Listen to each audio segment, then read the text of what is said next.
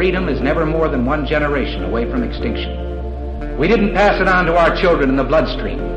The only way they can inherit the freedom we have known is if we fight for it, protect it, defend it, and then hand it to them with the well-taught lessons of how they in their lifetime must do the same. And if you and I don't do this, then you and I may well spend our sunset years telling our children and our children's children what it once was like in America when men were free.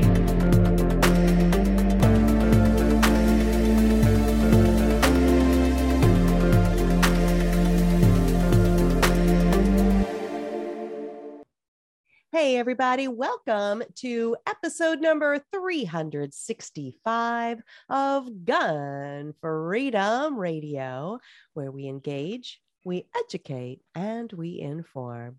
We are brought to you by azfirearmsauctions.com, where you set the price on guns, ammo, and accessories. I am one of your hosts, Cheryl Todd. And I'm the other guy, Dan Todd. Our theme today is countering anti-gun propaganda. And our guest today is Eric Pratt. Eric is the Senior Vice President for Gun Owners of America, which is a national grassroots organization representing more than 2 million Americans dedicated to promoting their Second Amendment freedom to keep and bear arms. And Eric has just authored an important new book titled Firing Back: How to Counter Anti-Gun Propaganda and Become a Better 2A Activist. Welcome to the show, Eric. It is great to be here. Thank you both for having me back. Well, this book is, we'd have you back anyway, but this book really got me excited, and I was so eager to have you on and dissect it, dive into it.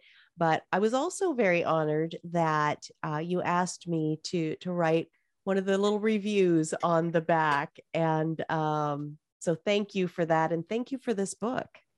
You're welcome. And thank you so much for the quote on the back for reviewing it. I greatly appreciate that. Absolutely. My honor. So the title of it, I think, is so interesting. It's perfect, but in this day and age where we have to, parse and sift and be so careful about our phraseology, because, lest we incite a riot or an insurrection by saying, the word firing back, right? Okay, we're just firing back with words. Calm down, people. But I love that, you were bold with this. Yeah, absolutely. That's, the whole idea of firing back, as you said, we're talking about words, and really it's countering the myths that are out there and trying to educate people with the truth. So that's the core of the book. And speaking of truth, your family has lived through this whole reality that governments can, will, and do turn on their citizenry. They become overbloated, they become tyrannical. And, maybe a couple of years ago here in the United States, people could easily go, oh, pshaw, right? That'll never happen. Well, we're seeing it everywhere now. But your family has personal experience with this not so very long ago. And it even, it related to disarming the citizens and what the government can do once citizens are disarmed. Can you kind of dive into that for us? Yeah, this is something my family has lived through. My mother is a native Panamanian, and she's from a political family. True fact, my great-grandfather on her side signed the Declaration of Independence for Panama in 1903 when they broke away from Colombia. And my mom's uncle, so my great uncle, won the presidency in the 1960s. And so, of course, that's an exciting thing for our family, right? Well, yes. He was only president for a couple of weeks because a military coup took over the presidency, and it remained that way for a couple of decades. And, the point is this, and this is the point that I develop in the book. having free elections is not enough. You know, the Panamanians had a saying, this land is not fertile soil for tyranny. Now, this was before the coup, right? But see, that just shows it's not enough to simply have this belief in freedom. Even having a constitution like they do that's based upon our constitution is not enough. You've got to have firearms. The people have to be armed, because if the government has most of the guns, you're always going to be this close from tyranny. And that's what the people of Panama discovered, that if you lack the deterrent to tyranny, you become sitting ducks. And so this is one of the major themes of the book, that guns are a deterrent to any dictatorship. And that's an important message, I think, that people need to understand today. Boy, absolutely. There's a comedian out there. I think he would categorize himself as a comedian, J.P. Sears. And I don't know if you even know who that is, but we've enjoyed his humor videos for quite a while. He used to be sort of like a yoga Zen guy who would make fun of, like health kicks or whatever. And since all of this COVID lockdown and mandates, he has become very highly critical through his humor of, the oppression of the government and these sorts of things. And he just this past week kind of outed himself. He said, look, I'm going to show you guys a video that I did years ago where I was very anti-gun. And I have evolved. I now understand.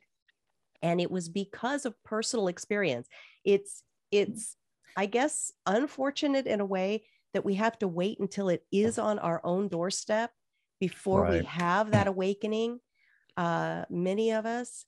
But I think that we can learn from other people's experiences. And when you share your families, and JP shares his kind of, learning arc, I think that helps other people understand that, okay, what I thought yesterday doesn't necessarily define how I have to think and behave and speak tomorrow. What do you think about that? Yeah, it's kind of the old adage that a conservative is a former liberal that got mugged. And you're right. A lot of times people do have to, almost suffer the consequences of their thinking, or some sort of tragedy that helps them see that the futility of their thinking. Hopefully, it doesn't come to that. And really, that's what my book is aimed at doing, is presenting truth so that people don't have to get mugged, so that they can put on right thinking. And one of the challenges is for people who are already into guns, just to realize that you can have your whole man cave full of guns. That doesn't make you a gun rights activist, because a gun rights activist is not only fighting for your own right to keep and bear arms, but you're also fighting for everybody else's and the next generations, because our rights are under attack. So, it's really important to be involved. And so, there's a message there for, even for the people who I know all this, and, I believe all this, and I got tons of guns. But then my challenge is, okay, then what are you doing to protect that very important right? Yeah, back in the old days, we, when I was a kid, we used to have guns and everybody kept quiet about it. We didn't talk about our guns, mainly because we didn't want them to get, stolen. But nowadays, I think with women coming into the field, the way they are coming in, they talk, right? And they talk, and they He's such a brave man. Are you going to smack him? I know, right? Get ready to, yeah. But that's a good thing. We're social creatures. I think that's what. Can I interpret? Well, we're social. That's what he's trying to say. Yes. Yeah. But it's really good, because I have seen, just since we started this radio show, I have seen a big difference that when women get involved, they socialize, and that's networking, right? That's true. Guys we didn't do that back then. Maybe the younger generation is, but we didn't do it. So, I had a gun shop in the 70s, and I go, it's not my problem. It's not my problem.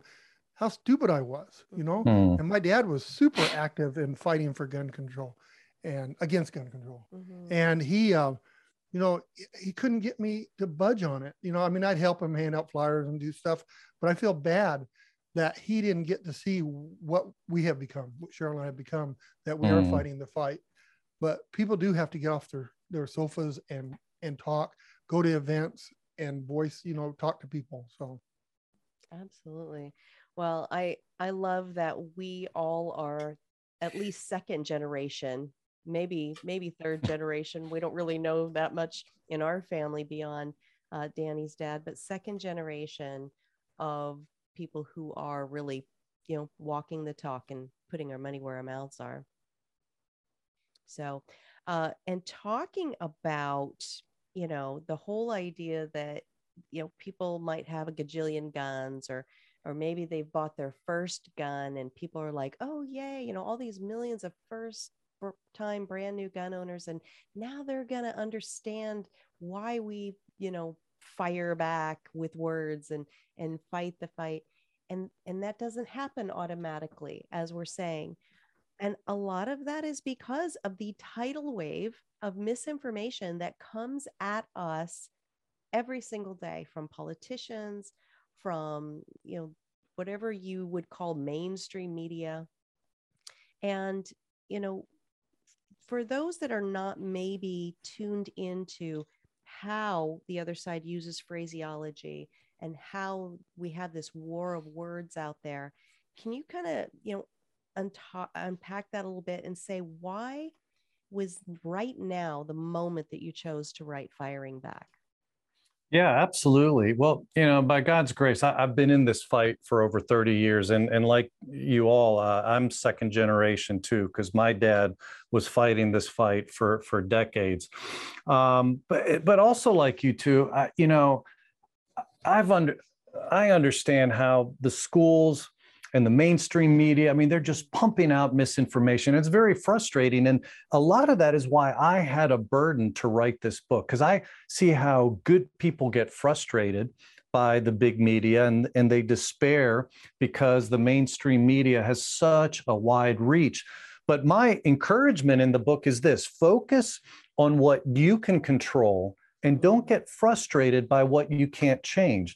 And so, again, my book gives practical ways that people can make a difference, but really it all starts with making sure that people know the truth. And that's why the book spends a good bit of time shooting down many of the anti-gun myths that people frequently hear, things like the false ideas that the United States has one of the highest murder rates in the world. False. Or the idea that we can create safe zones by banning guns in certain places. False. All these are false claims. We hear them all the time. But what I do is I give people the truths that will help them counter that misinformation, because it's important that people know gun control has failed everywhere it's been tried. And guns save lives. Those are two themes that keep getting repeated over and over and over again in the book. And I think that's very important.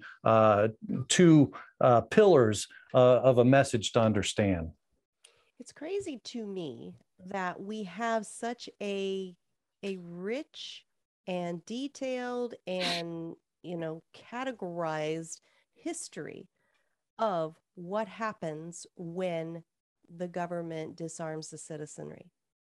And even in current times, we have the example of Venezuela, we have the example of Australia, and somehow people still seem to have this veil over their eyes, and they just keep saying, yeah, but this is the United States, it can't happen here. Or but why can't it happen here? That's the question. It can't, because we have a constitution to protect us, and we lose that, we've lost it all. But they don't go that far. They ought to go to the next thing. Just that's far as they go. They don't look. I'm sorry, I shouldn't have answered that. No, that's It's frustrating to me. It is really frustrating, because we see that. Look at what a year ago, Venezuela. Look at it was in every news ever out there, and we just following it. We're following it. We're in their footsteps right now. Well, absolutely. I believe we are. And it terrifies me to think that we are on what I'm calling the Venezuela timeline. And, I feel like everything's been sped up towards tyranny through the COVID years. But at the same time, there's a lot of people that have been shooken awake, whatever the right word is, to say, oh, wait a minute, maybe it can happen here. And that could be the silver lining through all of this, but you give some secrets to the best way the advocates of the Second Amendment can verbally fire back. Can you divulge some of those now without giving it away and people feeling like, oh, well, he already told us everything. So, right. Well, one thing that's critical, and this is where the book starts, and it's a foundational truth. We have to start with this. Everyone, all people, they're endowed by their creator with certain unalienable rights. And that's what our Declaration of Independence says. And those words are a real game changer. See, our rights are not given to us by the government. They're not privileges. Our rights come from God. And that's why we can't compromise. We can't support waiting periods or gun bans or gun-free zones. And that's why at Gun Owners of America, we're working so hard to repeal gun control. It's no wonder that our founding fathers said that the Second Amendment, or in the Second Amendment, that our right to keep and bear arms shall not be infringed, because these two concepts go hand in hand. If our rights are given to us from God, then government has to keep their hands off those rights. And really, it's only with this as a starting point that we as Second Amendment advocates can forcefully argue that all gun control is ineffective, that it's unconstitutional, and really that it's dangerous and shouldn't be supported at all. So when you say that our rights are endowed by our creator, you understand that in a certain way. We understand that in a certain way. We're practicing Christians. But what about the person that is, not religious in any way, or, atheistic in their thinking? That particular argument, how do we help them understand that, it however they would like it phrased, it still is not for the government to give or take away? Mm-hmm. Yeah, it's like having a toolbox. You got a bunch of tools, and not every tool always will be used at any particular time. Mm-hmm. And so when you're dealing with people, you kind of have to assess where they're coming from. And you're right that that argument may not, some people may not be ready for that argument. Where I find that that's the most useful argument is people who already consider themselves to be with us, but they support, little compromises here and there, that they're willing to give ground. So, they're pro-gun, they consider themselves pro-gun, but they might support a background check, or they might support this or that. And that's where I think this can be very useful, is to help them understand that, look, our rights, there's either a line in the sand, or there's not. Because if really these rights are just privileges from government, then in the end, we could end up like Venezuela, just little by little, chipping away. But on the other hand, if our founding fathers are right, that our rights do come from God, then there's no negotiating. The government cannot infringe on these in any way. And that's why we do draw such a hard line, and we say, we're not going to, you may take it from us, but we're not going to voluntarily give it away and say, you come to us and say, we want to ban 200 guns. And we say, oh, how about we just limit it to 20 and we'll call it a day? You that's like a thief putting his gun in your ribs and saying, give me $100. And you say, well, how about if I just give you 50? And, and I won't, like you weren't robbed, right? And act like, exactly. Yeah. And you give them the 50 and then they come back and down and want the rest of it right afterwards. Bingo. That's, and sadly, that has happened a lot, as how people have tried to defend the Second Amendment, and that's a losing proposition. And so that's why I think this argument is really, really important for us to grab a hold of it and start there, that our rights come from God, just as the founders said. Well, Eric, I agree with everything you're saying 100%, because I've seen it. But back in the 70s, like I said, I had a gun shop, and they didn't have background checks. We just had 4473s. They filled out the form. And many times the ATF come in and tried to accuse us of falsifying on these forms. And so when the background check thing came, stupidly, I thought, well, this is good because it protects me now.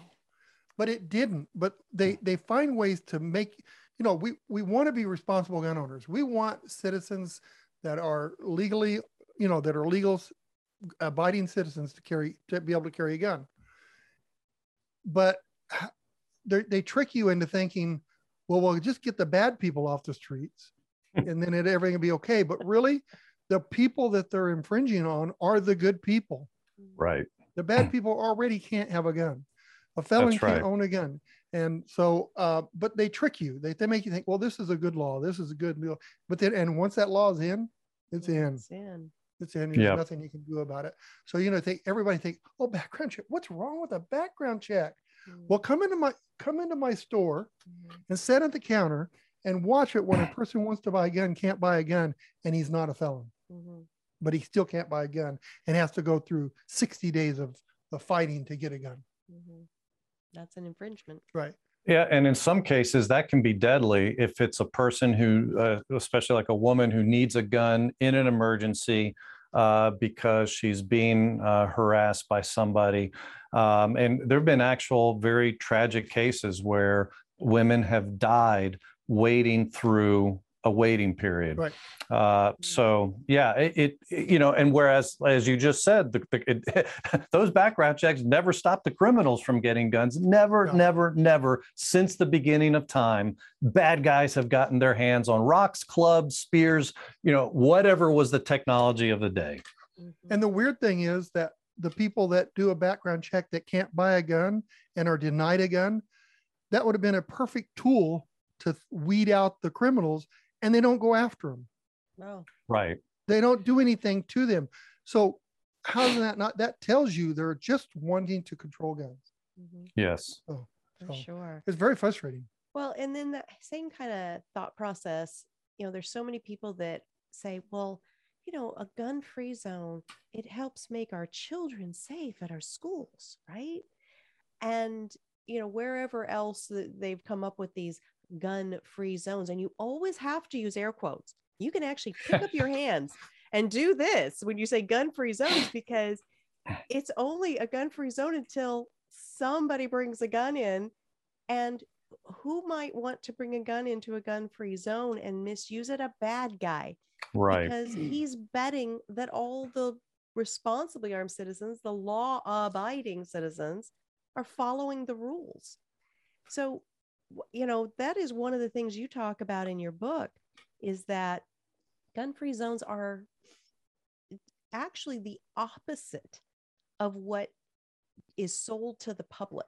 It's sold to the public like the safest place on earth. And yet, what have we seen over the years, Eric? Yeah, absolutely. So, let's unpack this. The truth is that guns are used in this country 16 to 100 times more often to save life than to take life. And that was revealed by a CDC study during the Obama administration. But, as you're pointing out, a lot of people don't understand this. And so you see officials trying to ban guns all over the place, creating these safe zones, gun-free zones. I'll give you an example where this just totally fails. Hospital in Darby, Pennsylvania, like many hospitals around the country, it's a gun-free zone. And of course, the assumption behind gun-free zones is that guns are too dangerous for the average person, that the gun-free zones will keep the bad guys with guns away from the area, as you were pointing out, Cheryl. And if there's ever an emergency, the assumption is the police will be there to protect them in time. Well, all those assumptions got shattered when a deranged guy who actually got a hold of several illegal guns, he was a prohibited person, was still able to get several guns. He went armed to that Darby hospital.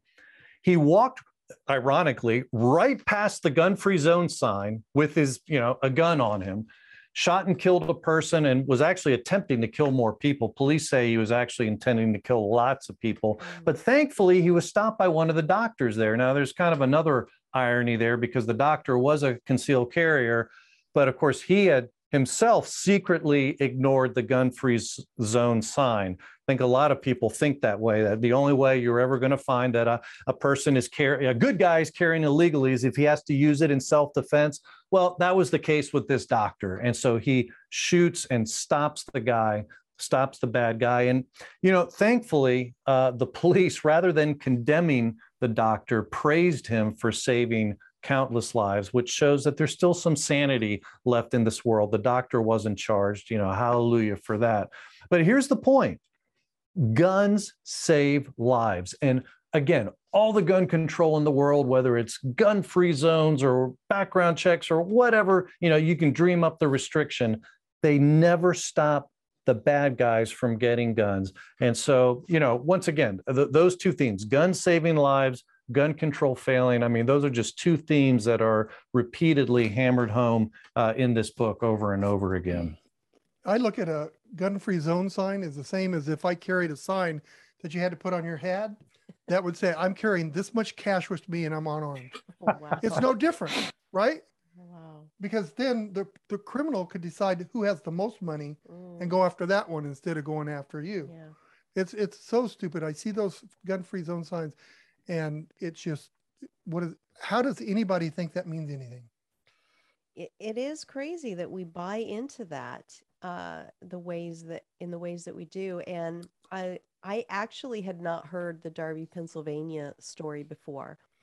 And I think that we need to share those kinds of stories more often so that it shows people how true and how often these things happen. And there's an organization called Doctors for Responsible Gun Ownership, the DRGO.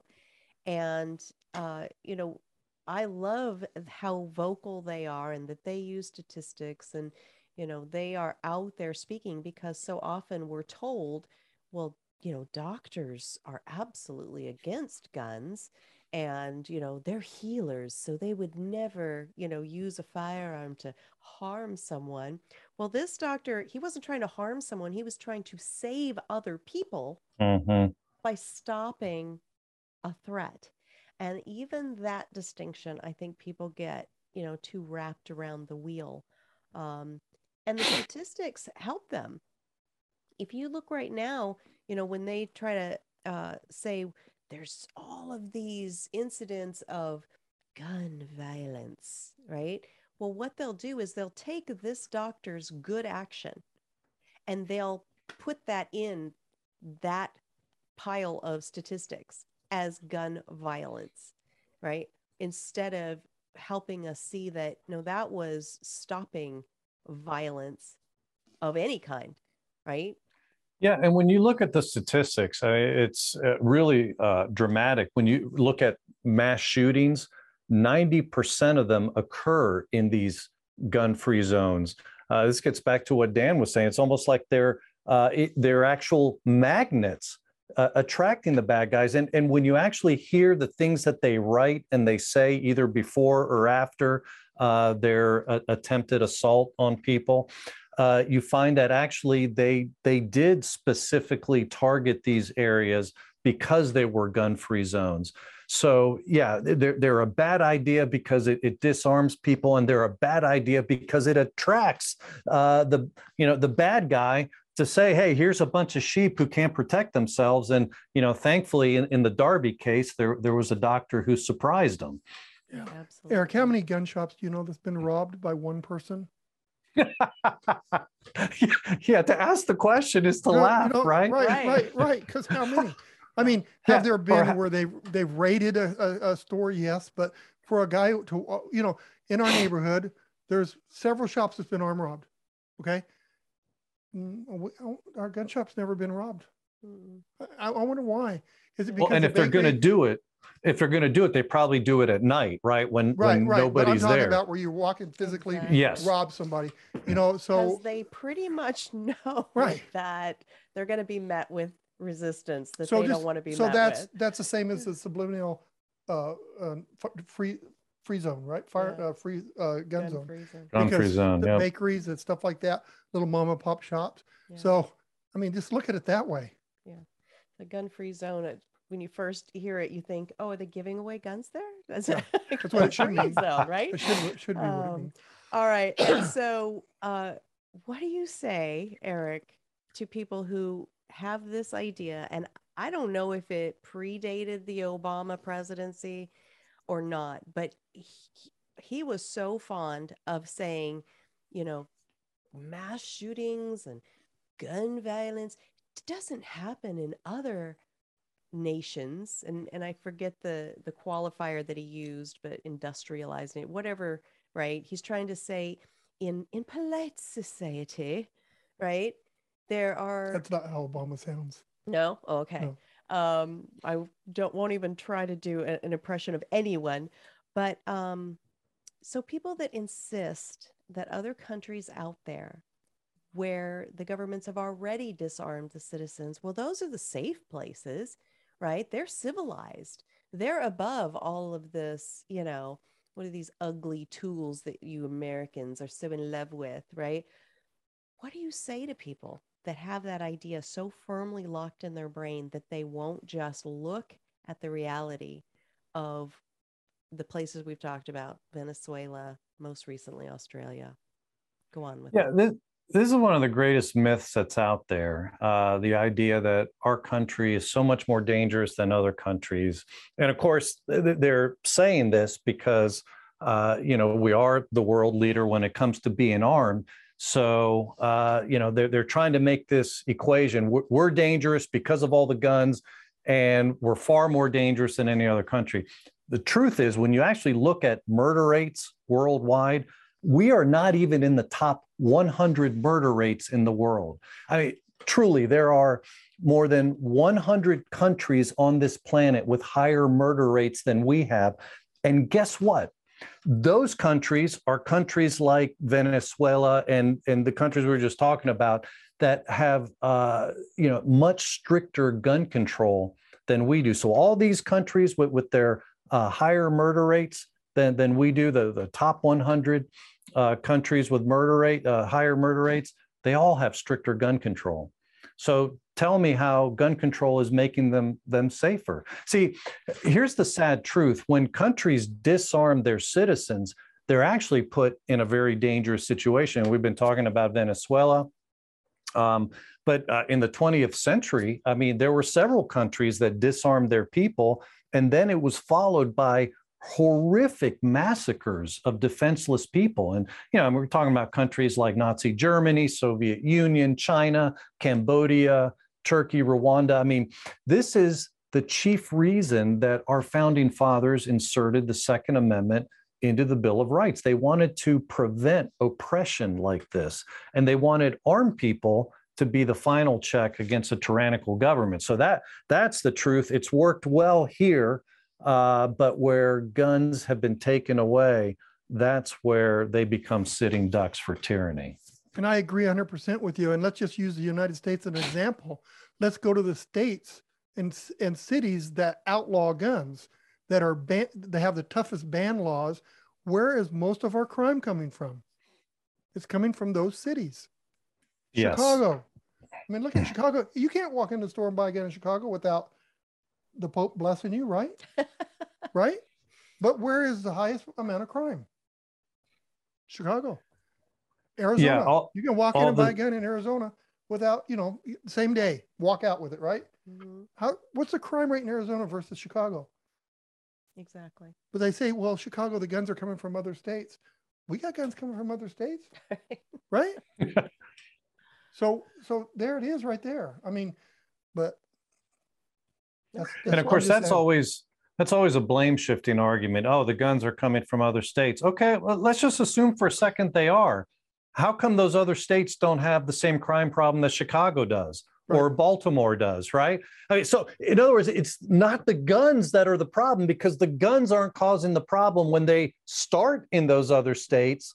They only become a problem when they wind up in a city where not only do they have strict gun control, but inevitably you've got DAs that are throwing criminals back on the street. They're not prosecuting criminals. I mean, so there's a whole lot that's contributing to it. Right. It's no wonder that they're far more dangerous there. Right. So can I go with a hypothetical question, Eric, if you don't mind? Sure. If they took away all the gun-free zones in the United States, all of them, do you think that there would be less mass shootings? Absolutely. Absolutely. I mean, as we were talking about earlier, 90% of them now occur in gun-free zones. So Right. you would still possibly have some, but a far, far drastically less of a number than we have today. Right. Well, keep in mind, where guns are completely illegal in countries, they still have mass shootings. Right. So that I'm just saying that, you know, it all comes together. If you just look, it all comes together. Well, that would mean that we would have to have a public that engages in critical thinking, which I don't believe they're even Right. teaching in schools anymore, right? And logic, like understanding the flow of logic. I was talking about it, the logic train has fallen off the tracks, and Yeah. sometimes I don't know whether I should hold responsible in my mind the politicians and the media, because I do think they are definitely in collusion together. It's become more and more evident nowadays than it was not that long ago. Or if I should hold responsible in my mind the public for just gobbling it down like a baby bird without even thinking about what's being said and these examples that we're talking about.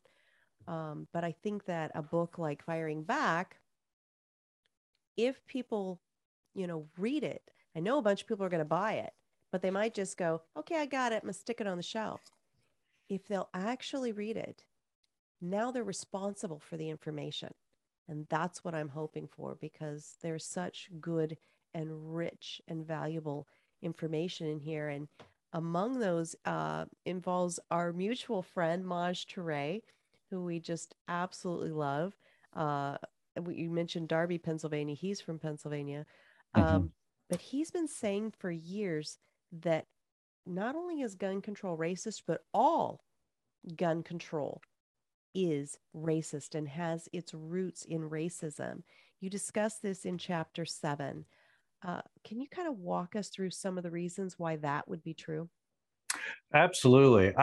Honestly, we could spend an hour just going through example after example to highlight this. But I mean, just look at our early concealed carry permit laws, which were applied in a discriminatory fashion in our history. I mean, if you were white, you would be approved. If you were a minority, you would inevitably be denied. And a classic case in point, of course, is Martin Luther King Jr., who even after his home was bombed in 1956, he was denied the right to get a concealed carry permit by the state of Alabama.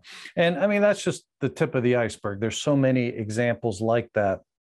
But what's really exciting about that chapter 7 that you just mentioned is that it answers a common objection that people sometimes bring up, and they'll say something like, okay, besides the American War for Independence, are there examples where average people have used their guns to resist tyranny? Because some people have this idea that, that could never happen today, in a day where there's nukes and things like that. You're just not going to have people using guns to resist tyranny. But the truth is, there's a lot of examples, and primarily coming from the Black community. One of my favorite examples is hearing former Secretary of State Condoleezza Rice talking about how her dad would arm himself and patrol the neighborhood at night when she was a kid. And he would do this with other dads on the block.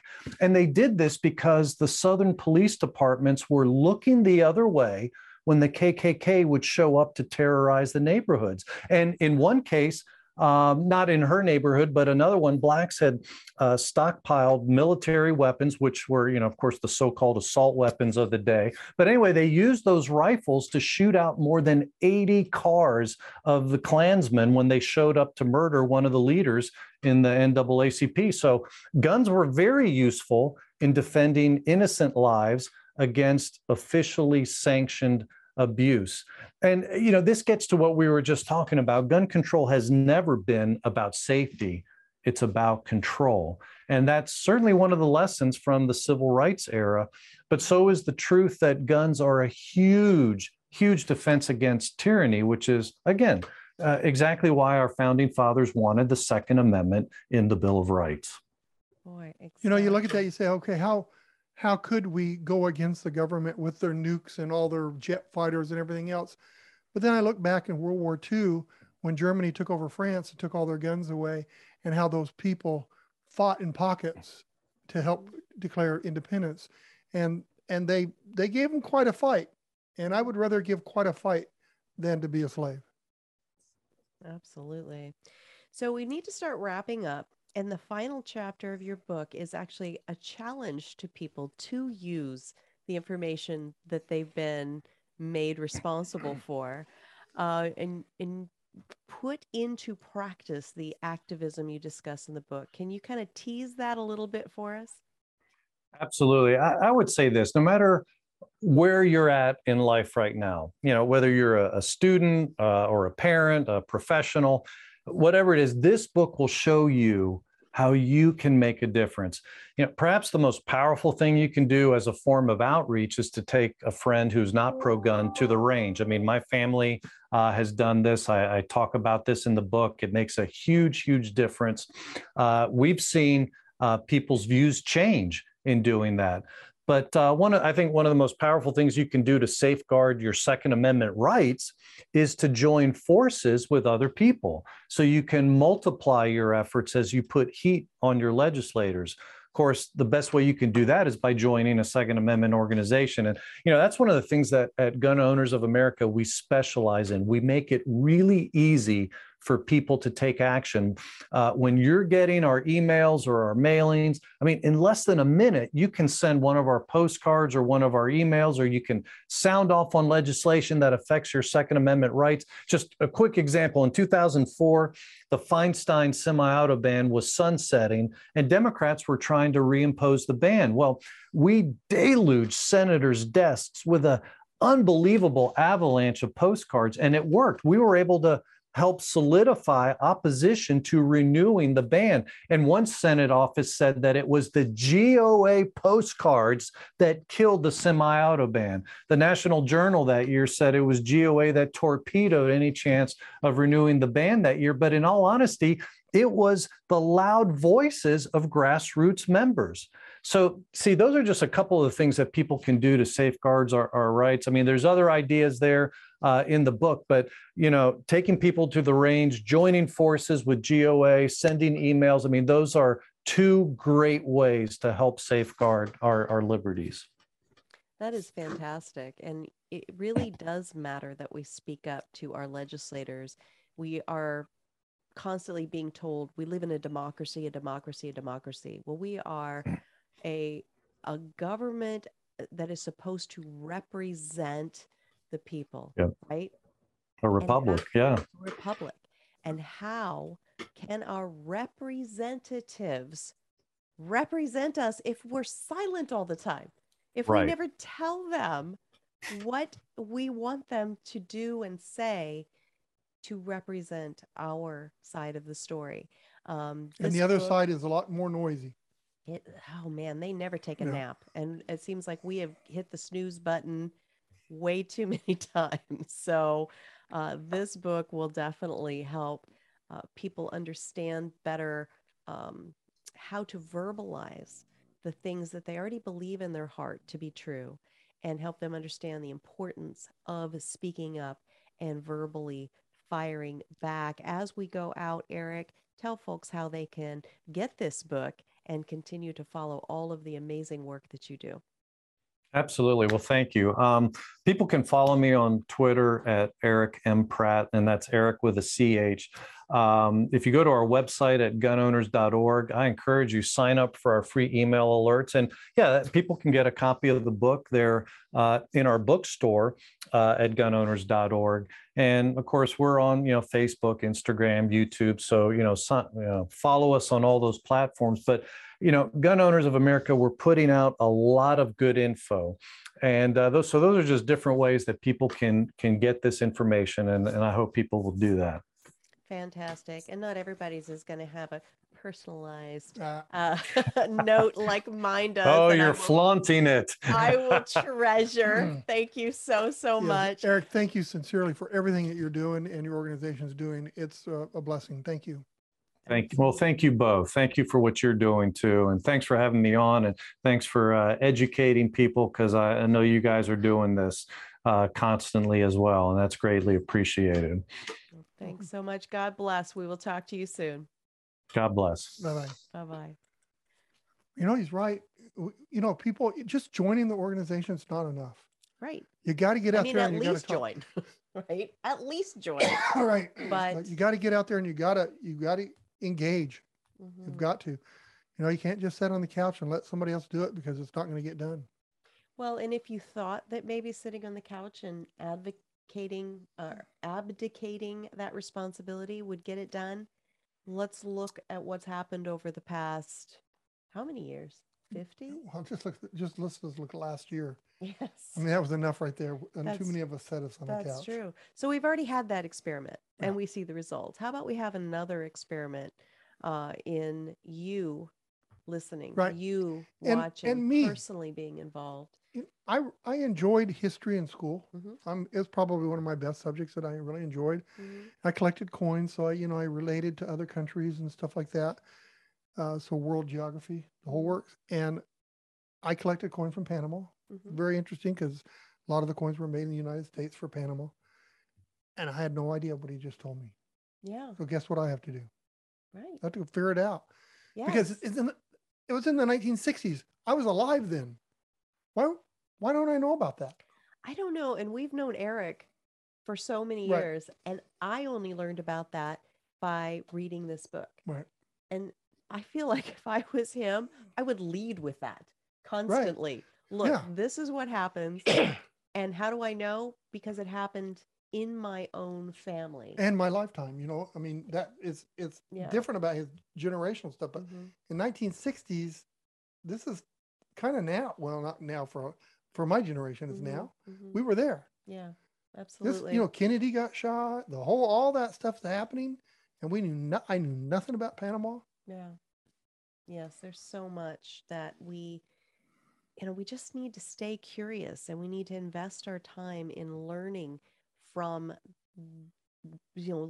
walking the footsteps of people who have come before, so that we give the best opportunity to those who maybe they're not even born yet, but their footsteps will carry on Right. for us. But I cannot say enough amazing things about the information that you will find in this book. It's not overwhelming. It's in small enough bite sizes that you can absorb kind of each chapter as you go. He's got footnotes. Foot news. I'm foot news. Everybody got a foot news galore. So you can go, well, I don't know if I believe that. Well, he showed you a footnote, so you can go check it out for yourself. So anyway, I want this book to fly off the shelves. I want it to fly out of Amazon. and we want it to fly out of your voice that you're spreading store. the word. Yes, fly out of the bookstore from Gun Owners America. This book can really make a difference in your personal life, and that's where everything starts. And then you'll talk to your friend, and they'll tell two friends, and they'll tell two friends. But all right, we've got to get on out of here. So thank you so much to our amazing friend Eric Pratt for all that he does and for taking all of this time to be with us. Thank you to our amazing listeners all across the world. Wherever there's internet, you all are engaged and you are curious and you're hungry for the information that our subject matter experts present here. And that's everything. I mean, we can have this amazing conversation with Eric over dinner, but to have it here where we can share it with so many people now, again, you can take that into your carpool and discuss it, or around the dinner table and discuss it. And that's really where the change happens for the good. So thank you for that. And if you want to watch any of our past episodes and you like the video version, then go to the YouTube, our YouTube channel, and please click to subscribe and get notifications. You can go to GunStreamer, which is kind of the gun-friendly version of YouTube, or the OpsLens smartphone app. And if you like to just listen to it without audio, then you can go to our website, gunfreedomradio.com, click the on-demand tab, and binge listen to your heart's content. All of the episodes we have there. Click the guest tab. You'll see photos, bios, and links to all of the works of all of our guests we've ever had on. It is a tremendous resource that has built up over the years. And when you spend time there, we don't hate that. No. So what are we going to do until next time, Mr. Todd? We're going to pray for our country, pray for our leaders. Absolutely. How about the ones we don't really like too much? Yes. Yeah. Yeah, we'll do it. Sure. Why not? Maybe especially Yes. for those people that we don't particularly like, right? I don't have any hate in my body today. That's good. There's no one I We don't, should never hate. but just don't mention names and all. All right, we'll be But good. I haven't thought of anybody that I really don't like right now. Well, that's good. All Yeah, right. it's much, You haven't been watching the news much, so that's good. I've All right. taken away from the news a little while. All right, everybody. Until next time, be good to each other. Have a great week, and God bless. Bye-bye.